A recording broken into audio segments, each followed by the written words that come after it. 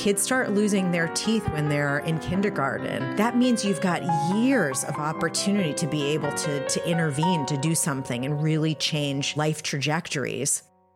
Tracking mental health vulnerabilities in a population or in an individual remains difficult, and clinicians still do not have great tools for recognizing strong signals of potential issues. Today on Pulsar, I talk with Dr. Aaron Dunn, who, in collaboration with Dr. Felicitas Bidlack, a researcher at the Forsyth Institute in Cambridge, are working to find just such a signal. And they have a pretty unusual candidate: our teeth. Thanks to Facebook Boston for supporting this episode of Pulsar. I'm your host, Jonathan Fanning, an educator at the Museum of Science. And Aaron, welcome. Hey, how are you? And to get started, often we ask around for questions for an upcoming scientist, and I think the question I got first from everyone I mentioned we're going to be talking about teeth and mental health is, wait, you can tell mental health from teeth? So I want to begin with a two-part question. What first led you to consider teeth as a possible indicator of mental health? And could you cover a little bit about tooth biology and how that makes them a candidate to capture our mental health? Yeah, those are great questions. I have to say, it's often so fun to just talk about teeth and their relationship with mental health, because you get people to turn their heads and they're like, what teeth and mental health? So I'm not a dentist. I had no plan to ever study teeth, to be honest. I have spent my entire research career trying to understand how to prevent mental health problems like depression, and to figure out how we could do that as early on in the lifespan as possible, because I lived firsthand growing up with a mom who had depression and just seeing the prevalence of mental health related problems in the schools I worked in and other settings, that just really ingrained in me this passion to try to figure out opportunities for prevention. But the thing that I kept coming back to is that we have such terrible measures in our field to be able to record people's early life experiences. And I ended up having a really amazing conversation with a colleague. I was sharing with her my frustration, and she just very casually said, have you ever thought about teeth? And I was like, teeth? What are you talking about? Like, did I hear you right? Is there something in my teeth? Because we were at lunch at the time. And she said, you should think about this. And that's where I started to discover, like, oh, wow, like there is a whole wealth of possibilities here and kind of connections here that people aren't really thinking about, and connections that they're not putting together. So what have we been missing? What about teeth makes them ideal to potentially draw those connections? So as our teeth are forming, they form in a very incremental process. And you can think about it as being really similar to the way that trees develop. So every year, with each passing birthday that a tree has, it forms a ring. So our teeth are really similar in that our teeth also record these incremental growth marks. And they do it at two different time scales, which is really remarkable. So there are one set of growth lines that correspond to essentially our daily development, or our about daily development. And then there's another set of lines that correspond to weekly development. So imagine if we had this tool, which we do in teeth, that has these incremental growth lines that can record the process of development that's happening at that level of time scale. Yeah. And the other thing that's also incredibly cool is all of this is permanently recorded. So there's no turnover of the cells that are forming teeth. So all of this record gets permanently recorded. The other thing that also happens is that when there's some type of stressor, and this is where there's a lot of uncertainty and where we're trying to really unpack this, sometimes these growth rings can be disrupted. They can be wider. They can look different than the other incremental growth marks. And traditionally, anthropologists and archaeologists have referred to those kinds of lines as stress lines.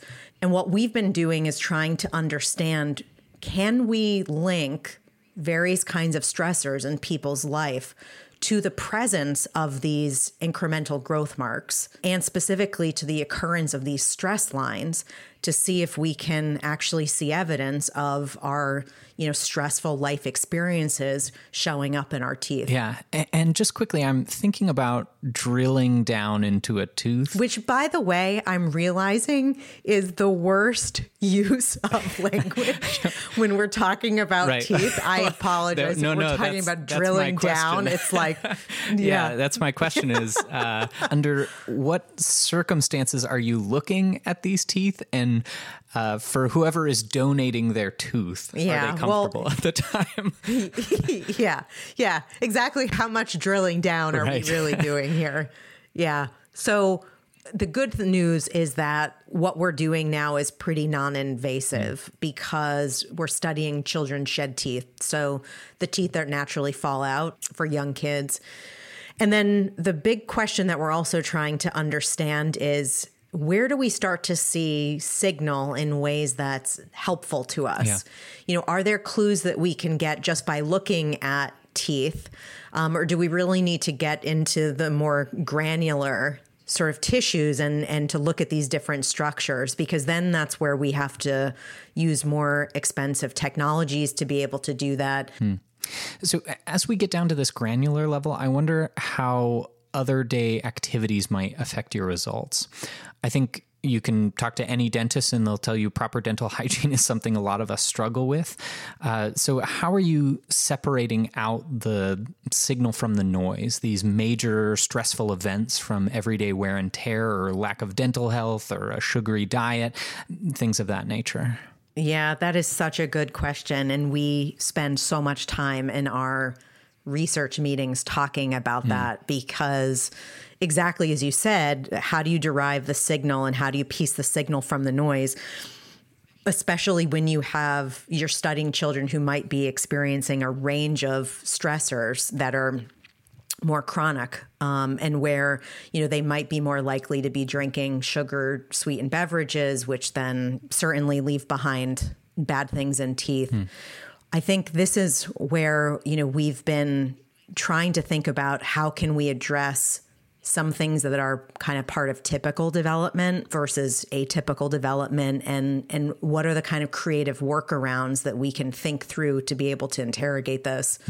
So one thing that we have done is try to create new standards to be able to understand and model meaningful differences even when you see grinding. So most children grind their teeth. So that means that, you're limited in some ways with what you can see from the enamel, but you can start drilling down into other tooth tissues like the dentin, which underlies the enamel, to be able to think about and measure some of the characteristics there. So that's kind of one thing. The other thing too is what we've also been trying to study children who have a range of different kinds of early life experiences and early life adversities. And that's where we've been differentiating those who might have more acute and kind of one-time stressors from those who have more chronic and prolonged stressors. So, for example, one of the things that we're doing now is recruiting research participants for a study where we're trying to understand the effects of the Boston Marathon bombing. So this was a one-time stressor.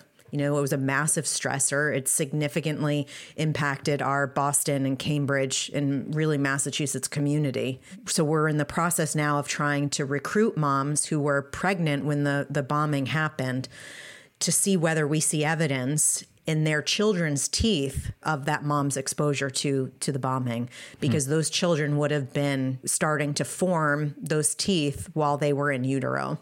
Yeah. But we don't have all the answers. And this is something where, we're actively trying to understand and be creative and thoughtful about how we problem solve around this so that we can get meaningful effects and really disentangle the signal from the noise. And where do you see this research going? I hear you talking about sort of in utero exposure to stressful events. So are you hoping that this sort of test might allow you to just observe the impact of major events like that? Or do you think this could be used as a predictive tool at some stage? In terms of being able to predict mental health related stuff, I think that is a whole other possibility. So the idea is, if we know that childhood adversity is a major stressor and a major predictor of future mental health problems, that means that you want to be able to measure people who've been exposed to early life adversity, because it provides a window into people's future risk. Yeah. But it doesn't tell you about whether people are going to go on to develop a mental health problem. It doesn't tell you anything about their mental health. So I think of it as a potential tool that you can use alongside other measures. So for example, being able to interview a mom or another caregiver about other kinds of early life experiences. So I think one of the things that we've really learned as a scientific community is that there's not one answer. So there's no silver bullet that's going to be able to help us figure out how to prevent mental health problems. It's going to take a number of different tools, and we have to use them in parallel, and we have to use them in ways that are complementary so that we can really ultimately achieve this goal. What I sort of always come back to is these things naturally fall out of our mouths.